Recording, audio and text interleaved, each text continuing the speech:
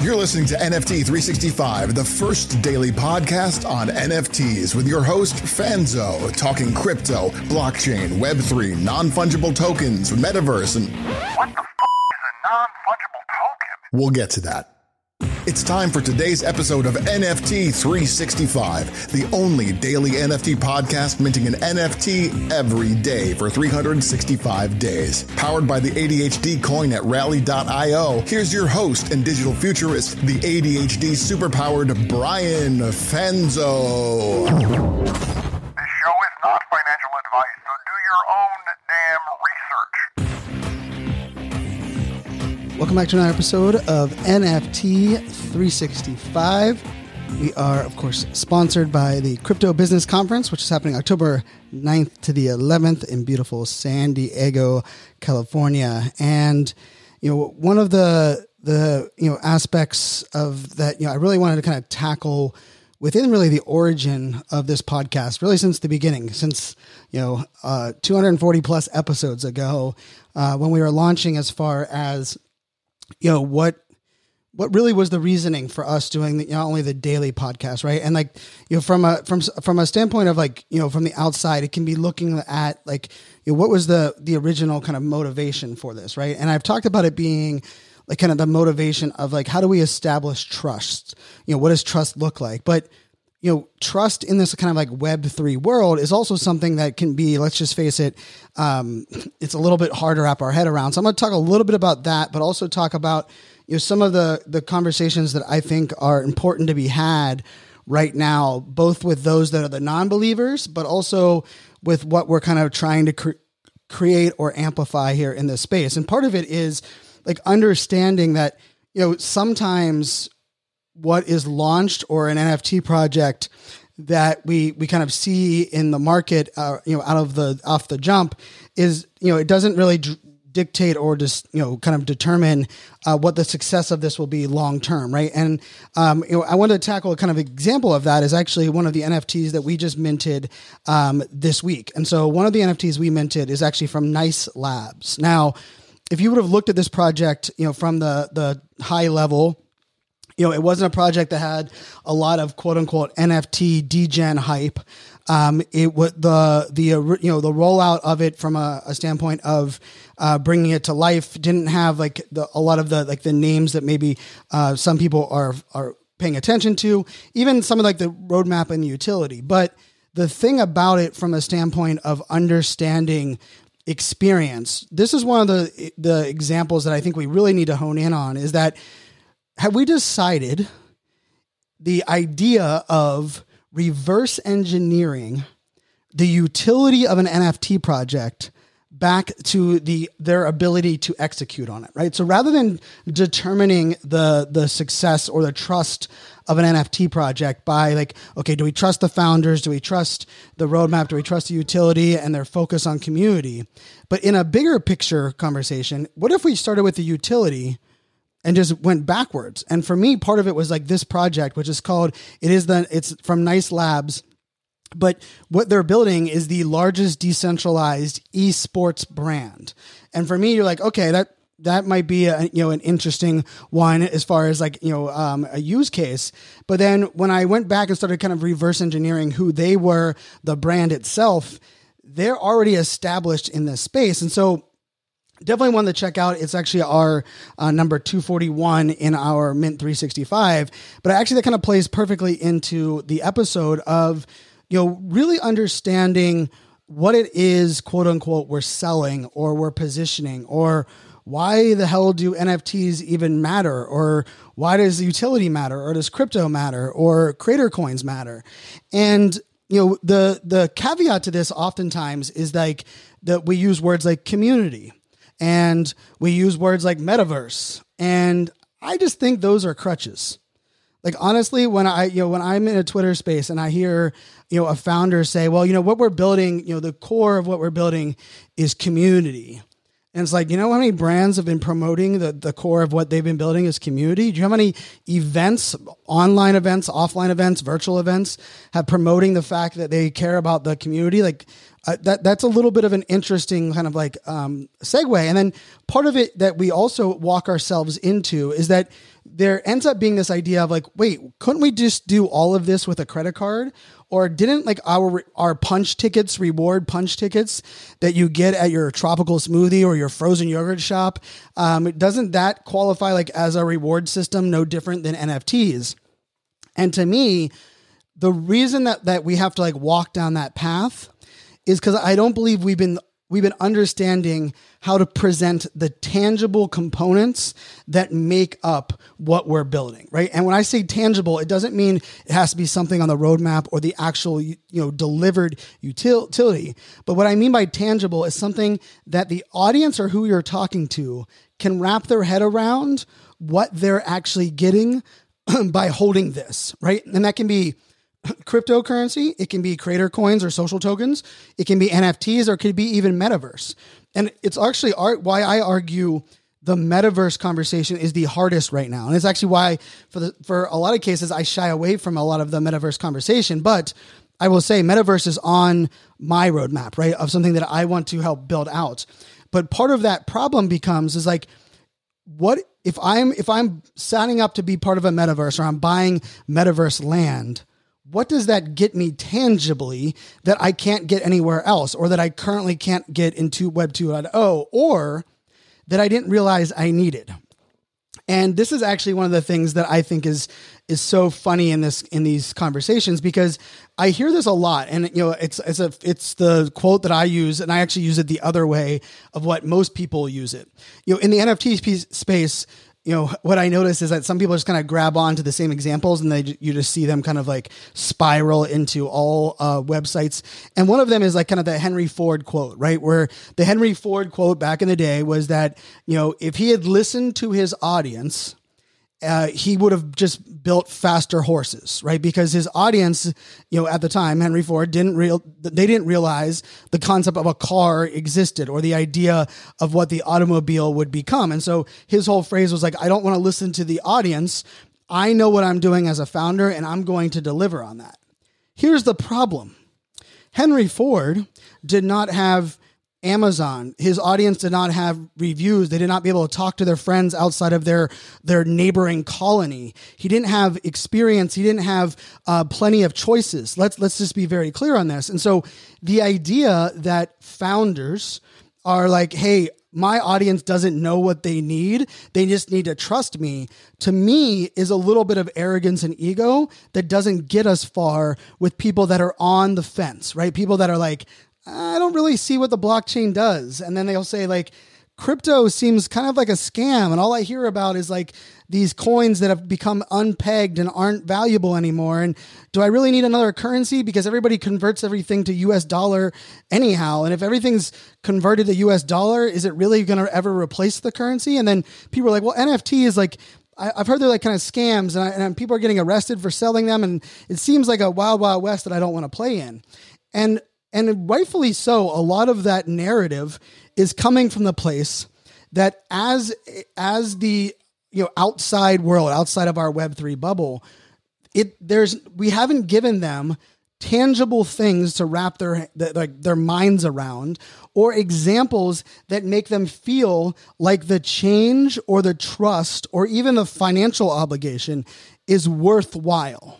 And this is where I think this is the conversation that I think is so important, is that it's not that people are like, hey, I have to spend $500 to buy this, this digital JPEG that supposedly unlocks things. But when people are kind of looking at that investment, right? $500 is just what I'm throwing out there. There has to be an idea of, is it replacing something I existing have, or is it reimagining and giving me something that I didn't know I was missing? Or is it somewhere in that middle? And when I think about that Henry Ford quote, I think there's kind of like the two narratives to this conversation. And one of them is, the automobile didn't all of a sudden, drop out of the sky and become like the thing that everyone wanted to embrace, right? Like there was the idea of like, wait a second, like with horses, we fed them with, food that the horses eat, right? Versus like now all of a sudden we have to get, gas, or we have to get, a renewable resource. And then like, how are these going to scale? And then let's face it, they weren't thinking like, what effect does this have on the environment, right? Like the fact that we continue to make more cars every single day, every week. Like, do we need more cars, or do we need to improve our existing cars or get our existing cars to last longer, right? There's all that conversation in the car space, right? Since, Henry Ford invented, the automobile. And if we think about it in this transformation in Web 3, it really ties down to Web 2. Like, I believe those of us that were all in on Web 2, and, Gary Vaynerchuk called me out saying I wasn't very mature in my approach to Web 2 back in the day. But part of Web 2's problem was we couldn't explain what tangibly social media and content marketing provided for businesses. So for almost all of them, for the first many years, and I mean, I would say almost 10 years, they looked at them as like, sure, those kids are on Instagram. They tell me I need a Twitter account, but I already have a digital marketing. I already have an ad budget, and then it was like Facebook all of a sudden gave the brands and the businesses data and information that they've been craving. And all of a sudden, Facebook became a no-brainer because all of a sudden, all of this data that we wanted from our customers and our clients was served up to us. And we could use that in a deliverable mechanism, which was Facebook ads, that scaled, and it was faster, it saved us money, and it was more targeted. And so if you think about it in the NFT space, what are we providing to people that is, helps with, the speed of delivery of something? But what are we providing for people that allows them to get to know others that they're connected with, which I think is part of the major value proposition here for NFTs.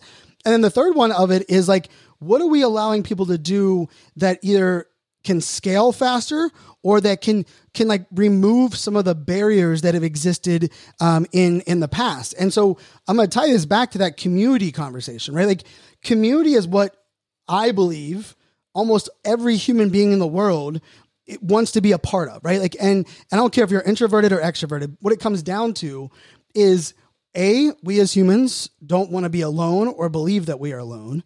And then B, what it comes down to is we want to surround ourselves with people that believe in the things that we believe in and that want to accomplish the things that we want to accomplish.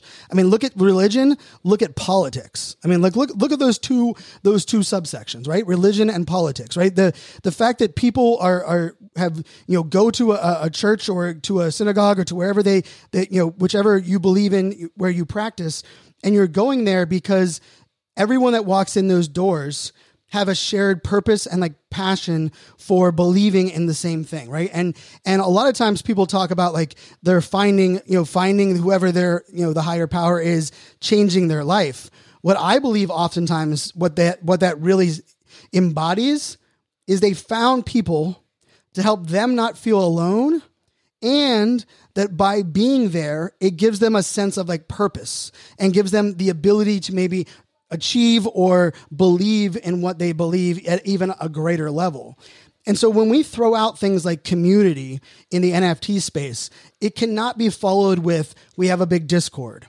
It cannot be followed with, we have, a large Twitter following. It cannot be followed with, hey, people want community and they should be paying for this because, we have even like the phrase, like we have, like, this is the greatest community. And I'll give a little rant here for a second.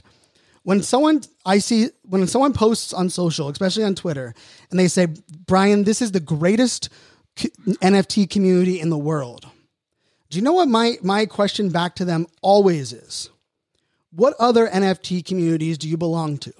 And do you know what 99% of people's answers are? Oh no, this is the only community I belong to. Like, this is the greatest. I don't need to belong to another one. It is the greatest community. Now, let's be very truthful here.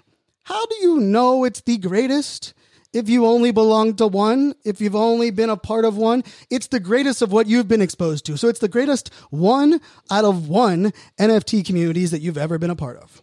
And I don't say that as in like, kind of like, an ego or like trying to break people down. But one of the things that we have to recognize is that by claiming, like making claims or making those kind of statements without it having context or people being able to compare things is very difficult. And I will also say it's part of why I love what the NFT industry provides us, because there is no niche, right? You can have a music NFT, an art NFT with utility, art NFT without utility. It can be one that is a metaverse game. It could be, you have so many different lanes that NFTs can help us in, from events to, sales and marketing to whatever that may be.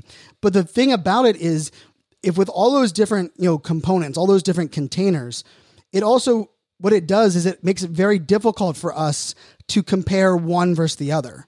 And so when we think about the idea of like, hey, our value is community, well, what does that mean?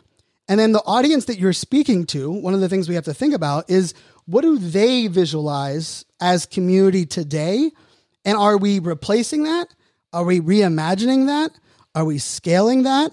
Are we telling them that what they believed was community was broken, which for some people it is, right? Like for some people that like their view of what digital community was having a following on Instagram. And it's like, is that a community or is that a following, right? Or their vision of what a community is like, hey, whenever I go to this morning coffee or this weekly virtual event, I'm able to connect with the leader of this group and he runs a great community. Well, he probably has built a great network, but I'm not sure if that is actually a community, because that community aspect is about connecting people within that group, right? It's that idea, that sense of belonging that I mentioned before. And so to kind of wrap this into that idea of like, how do we handle it if people don't believe in the tech? They believe that, one of the underlying principles of this space is crypto, and they believe that's a scam. And then they believe all they hear is bad news about NFTs being stolen and it being kind of like the wild, wild west. How do we approach that in conversation? Well, it's we remove all of that vernacular, but we don't replace it with words like just vanity community or utility, or, we can't just throw those things out, because as audience, as people that are consuming that, we have to have that something to compare it against, or something to evaluate it against, or we have to be better at delivering that value. So when I think about this from a standpoint of, I believe that because I've minted an NFT every single day for 242 days, that I believe that I don't believe anyone has done that for the last 242 days, that have gone on 15 blockchains and done that. And so I believe I can provide, the experience to say, this is what a good minting experience is. This is what a good website is. This is what a good, tangible, let's just say roadmap or delivery of that is, because I've been executing on that, and I can compare it against all of these projects that I've actually, let's just say that I've actually been researching. While at the same time, because I've been doing a daily podcast and buying an NFT every single day, I am not as active in every single community of all of the NFT projects that I hold. And so I am not one to tell you what is the greatest way to design a Discord, a Discord architecture for a music-based NFT project. I can give you some ideas of what I believe has worked in some of the projects that I've been a part of, but I'm not one that is fully immersed in that. And so when we think about this, and like I was thinking about this, especially from like the music perspective, right? There are some musicians that I believe will be dropping their NFTs very soon. And many of them are very talented musicians, and many of them have a fairly large social media base. The part that I'm afraid they are going to miss out on is, well, first of all, I'm not even afraid. I know this is the case. They're going to miss out on the education, right? They're going to forget the importance of educating this existing audience on what you need to know and what you need to set up and the accounts you need to set up to jump into this NFT. But let's throw out the education piece for a second. What I believe that second part is that how are you going to compare that to what your audience already has in the deliverable of that like fan relationship for the musician? And I know I talk about this a lot on the here, but like Dave Matthews Band, right? I've been a Warehouse member since the second year that Warehouse came out back in 2005. But here's the truth. If Dave Matthews, which, hey, if someone on his team is listening, I'd love to help build a strategy for an NFT project. But if Dave Matthews was building an NFT project, I know that audience pretty darn well. Been to 70 plus concerts, right? Here's the thing about what that value prop would need to be is that I know as a Dave Matthews Band fan what we care about, right? The fact that there's a Facebook group called the DMB Couch Tours, and every single concert, there is at least one person Facebook living into that Facebook group that we get to watch all of the streams live. And Dave years ago gave up and said, hey, I'm going to stop blocking people from streaming my music or capturing it. I'm just going to embrace it. So he lets people, put up their satellite poles with their microphones on it. People are live streaming. I watched the show last night, one of Dave's shows, and it felt like the person was on stage with him. And so if someone was like presenting, like if Dave hired I'm putting air quotes up there for the audience. If Dave hired a music NFT marketing agency, I guarantee they would be like, you need to give people access to your music, Dave, your live streams. You need to put all of those out there. And the problem with that is you don't know the audience, and you don't know that the delivery mechanism for that already exists. And guess what? Most of us love it. Like if you had told me that Dave Matthews is dropping an NFT project, and he's going to stop that Facebook group and stop people from live streaming the music on the different websites that exist, from Ants Marching and different ones, and he's going to force it all in a Discord, I would hate that NFT project, and I would not want to be a part of it. So if we think about this, right, the bigger conversation of what needs to be had here is that when we are presenting this information and we're looking across the board, especially if someone doesn't like the tech and someone isn't sure about crypto and is confused about NFTs, is we really do need to reverse engineer from the standpoint of like, what is currently the audience visual or example of what we're providing? And then what are we providing? And it can be, just be clear, it can be a simple replacement, right? Like let's not like kind of let's not minimize the fact that we don't always have to reimagine or reinvent, right? Like, and I'll use the example that everyone uses because I just like the example still, right? Uber did not reinvent or didn't invent the idea of hailing a car to drive you from point A to point B so you don't have to drive. The taxi cab already existed, right? What did they do? They all of a sudden made it easier.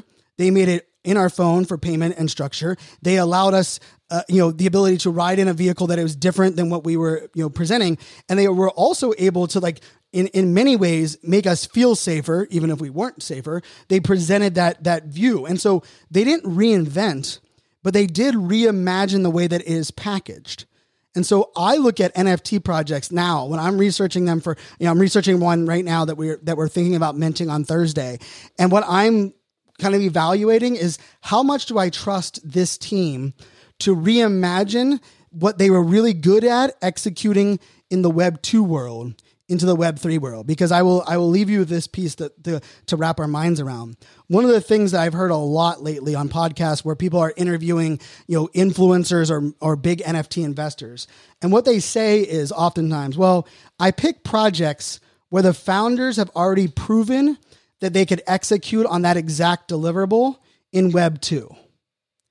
And the truth is, just because someone could have delivered it in Web 2 does not mean they have the team or the capability to reimagine it in Web 3. But if they have the track record of reimagining and reinventing in Web 2, which let's just be very clear on that, innovation happened across Web 2 from day one to where we're at now. Remember, Instagram rolled out as a platform that did one thing and one thing well, and it was sharing photos.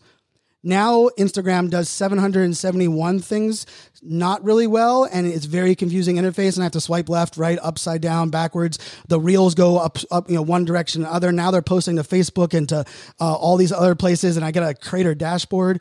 Let's be real. Like Instagram in Web 2 reimagined itself 50 times. I would argue not for the better, but it also it understood that reimagining. So for me, the piece of this that now I'm taking this a step deeper is that I don't just need to know that someone or some brand or some people had executed in Web 2. I want to know how open and willing are they to change? What is their adaptability? And then even at a bigger picture, how good are they at communicating to their audience the need and the desire to change without presenting it as change? Because I've said this a lot, right? Like no one likes being forced to change. And nobody signs up for change right now. I don't know about anybody listening to this podcast right now, but I would sign up for the next 12 months of not having one, let's just say, not catastrophic means it's a bad one, but I would sign up for having one 12-month period where nothing major happens, good or bad. Like, I would love to just have the next 12 months of I'm so tired of like turning the news and like the first time in history, or this event has never happened before. I'm like, you know what I'm tired of? Those events. Like I could use 12 months of not having all that, right? So in a way, what we have to recognize is that if we are talking to people that don't want to change, hate being forced to change, and in this current state are so overwhelmed, then we have to be really good at presenting our messages to these audiences that doesn't feel like change. Rather, it feels like tangible representations of things they can already wrap their head around. And I think the projects that are going to be doing that, like let's just say the whole summer and into the fall, are the ones that are going to have that long-term success. So hopefully that kind of, got you thinking on what your favorite projects are to invest. Maybe even what got you thinking about, maybe the NFT projects that you want to create yourself. And of course, our sponsor, Crypto Business Conference, which is happening October 9th to the 11th there in beautiful San Diego, California. That's what they're, really focused on. And what I think is beautiful about this this event is that, they have a networking plaza that is set up, which is like, themed tables and meetup opportunities. So for anyone that's been to a lot of these events, it was kind of hard to find people that like wanted to talk about the same things you wanted to talk about. Like if you were a developer, or maybe you were in the music space, like you had to go to like the music talk, but then like after the person was done talking, like how did you find others that were there? What's beautiful about this event for Crypto Business Conference is they actually have a networking plaza with those assigned tables that are themed. So you'll see tables that have the different names on them. And the reason I can say this with like tangible visibility is that I've already been to their events for 8 years. And this was one of the things that people loved about the past events that they put together is these great networking plazas. So definitely check out the Crypto Business Conference happening in San Diego, California. And I will leave you with this, as much as change is scary, as much as change can be overwhelming, as much as like this space right now can be a lot for us to handle. There's one thing that we have to just kind of own when it comes to change. And that is that, change is not the result of just bad decisions or wrong decisions. And I think oftentimes that's how we look at change. We're like, oh, I have to change where I live. I have to change my kid's school because my kid got kicked out of this school, or whatever that may be. Well, what if you're changing just based because the information you have at your disposal right now is better information than you had previously? That's actually changed just based on the data at your disposal is better and different. And so I think we can look at change as not something that has to be as overwhelming, that doesn't have to be bad, and doesn't have to be something we feel forced to do. And I think if each of us kind of look at change through that lens, I think we can make this whole kind of transformation, this migration into Web3 a little bit smoother and hopefully a little bit easier for all those involved. Because there's one thing that I remember from those Web 2 days is that, man, I did not love 7+ years going into giant corporations and them saying, Brian, we already have an online community and we use social media. Didn't you see our Twitter account? We post our press releases once a week. Okay. You just taking what worked in Web 1 and blasting it out on Web 2 does not mean you embrace the change that Web 2 has to offer. And I'm really hoping that we don't walk down that same path here in Web 3. As always, thank you guys so much for tuning in. If you love the podcast, make sure you do hit subscribe, punch that subscribe button, or follow button if you're on Spotify. Or maybe you're like, you know what? I like listening to the podcast, but I also, I would love to watch the video side of this. We are on YouTube as well. Just search NFT 365 and then hit that subscribe button there over on YouTube. So until tomorrow, my friends, make it a great day. Cheers. This